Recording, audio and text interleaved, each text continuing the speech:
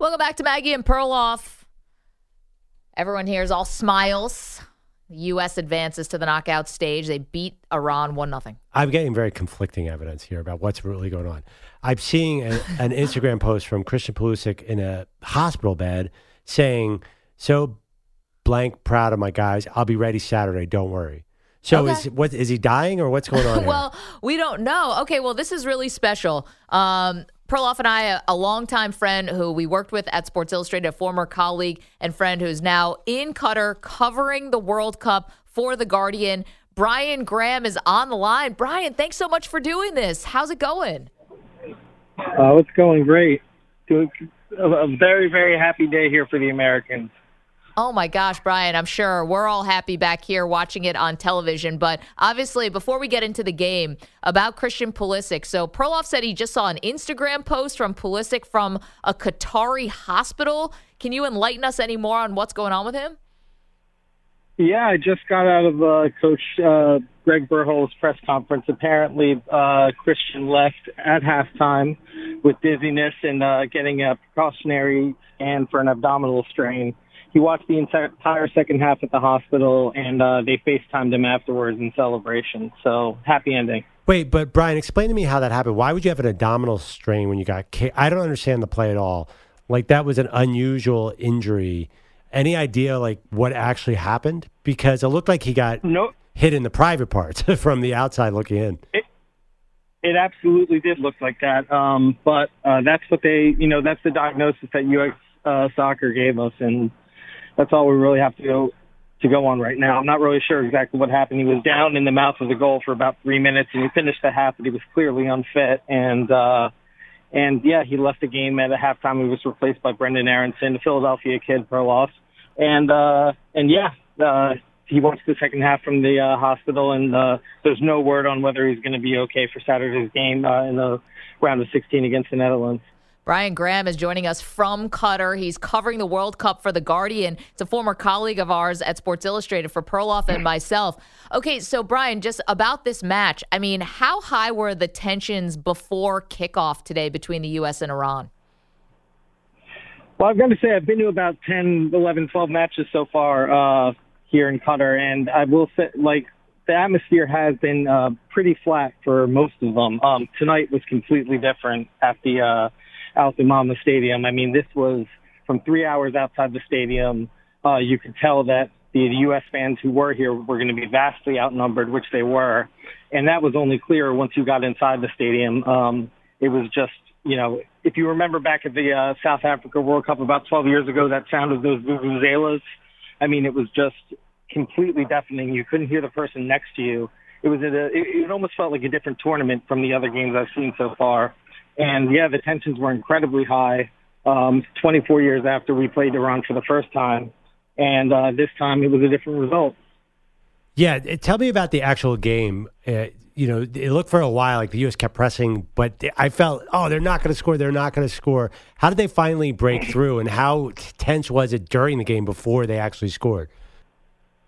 Well, it's incredibly tense because if you follow this team during qualifying, one of the problems they really had was against teams that sat back put a lot of players behind the ball and tried to wait and counterattack. And that's exactly what Iran, that's how they normally play. But especially in this game, because Iran only needed a draw or a win to advance, the U.S. had to have a win, which meant they had to have a goal. And the U.S. has had a lot of trouble scoring goals. They never really identified a central striker, and they've really had a lot of trouble, except they were able to get a lot of shots. They took the game, these young kids on the U.S. really took the game by the scruff from the beginning. They had 9 shots in the first half, really, before they finally broke through with Pulisic.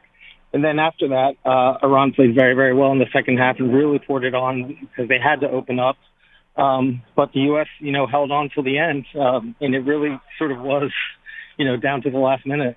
I don't know, those 9 minutes of extra time felt like about a half an hour for us watching. Brian Graham is joining us. He's covering the World Cup for The Guardian. He's in Qatar right now, joining us on the phone. Okay, so, Brian, the impression of the U.S. after 3 games, I know it hasn't been a lot of goals scored, but from what I can tell, the the U.S. looked like the better team against Wales, the better team against England, and the better team against Iran. What does that mean for the state of the U.S. men's national team?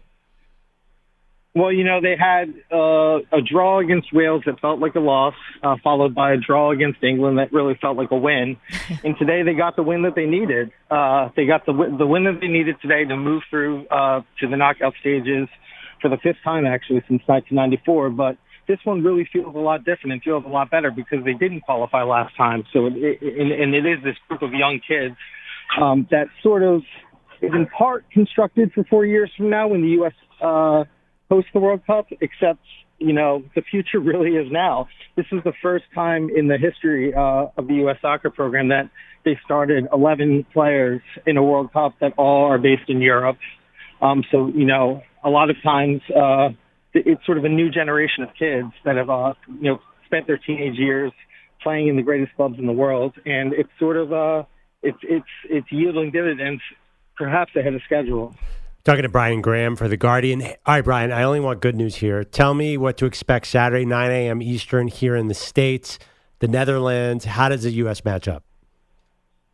Well, it's I think the big $64,000 question over the next few days is going to be the availability and fitness of Christian Pulisic. This is the eighth straight game that the U.S. has won in which he scored. So he really has been their talisman. He really has been their sort of leading light. So I think a lot has to do with whether or not, he's available to play. The Netherlands will be favored, just like Iran was favored tonight. But, as Berhalter just said in his press conference, there's no telling how far they can go because they're just taking one game at a time. They still haven't conceded a goal from open play in this tournament. The only goal they allowed was on a penalty against Wales. So they're one of only a few teams that actually hasn't conceded a goal in open play in this tournament. So, there's really no telling how far they can go, but they will be the underdogs every step of the way. Brian, just a question about Qatar. You've been there now for a couple weeks. I mean, we can only imagine what it's like. Like, what's the most interesting thing beyond soccer? What's the most interesting thing you've seen covering this tournament there? There's probably been a lot of interesting things, but I think, the thing that's really going to set this tournament apart, aside from all the controversy and the fact that, it is this sort of bizarre event that's built on, so much human suffering with the migrant workers. But I do think the fact that it's all essentially in one city is really going to set this apart. I mean, there are people that have gone to 4 games in one day, wow, which is basically unthinkable, for any other World Cup. Certainly when it's in the States in a few years, you couldn't even think of doing that. But the fact that everything is so close, the entire country is the size of the state of Connecticut, but all the stadiums, the 8 World Cup stadiums are in a much more concentrated area, mostly around Doha. And I think the fact that it's essentially a single city tournament, as opposed to the typical World Cup that's, far flung across the country is really what makes it different. Brian, I know you can't do this from the press box, really, but is there any chance we're going to hear an EAGLES Eagles chant in Qatar at any point during the rest of the World Cup? Can you get a cheesesteak in Qatar? Yeah, what's the Eagles love like over there? No, but you'll be proud to know that I woke up for that 4:20 a.m. kickoff against the Packers the other day. So, Hero. There you go. That's the Brian Graham we know and love. How is the food? Is the food good? Oh, the food's great. It's you can eat on any continent. That's I don't think that's a problem. It's always number one for me when I travel. Brian, can't tell you how much we appreciate this. We know you're busy. You just filed your deadline, and you fit in our show, and we're so appreciative. Have fun. Hopefully we'll talk to you again soon, and enjoy the rest of the tournament.